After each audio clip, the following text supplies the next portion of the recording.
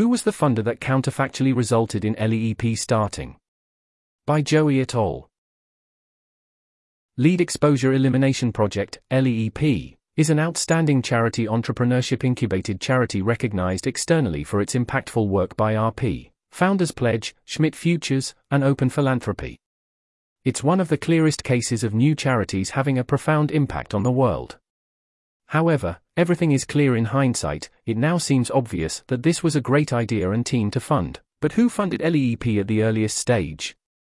Before any of the aforementioned bodies would have considered or looked at them, who provided funding when $60,000 made the difference between launching and not existing?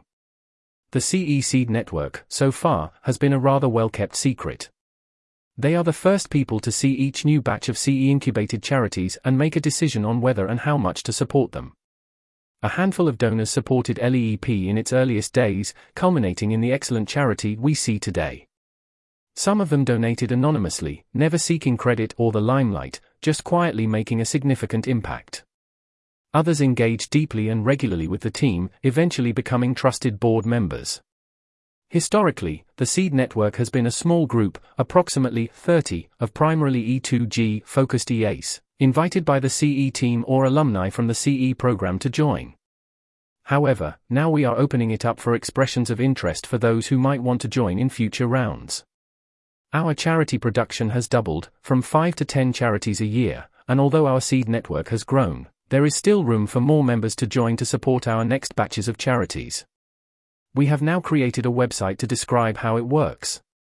On that website, there's an application form for those who might be a good fit to be a member in the future. It's not a great fit for everyone as it focuses on the CE, near-termist, cause areas and donors who could donate over $10,000 a year to new charities and can make a decision on whether and whom to fund with how much in a short period of time when we send out the newest project proposals, approximately 9 days. But for those who fit, we think it's one of the most impactful ways to donate. This article was narrated by Type 3 Audio for the Effective Altruism Forum. To report an issue or give feedback on this narration, go to t3a.is.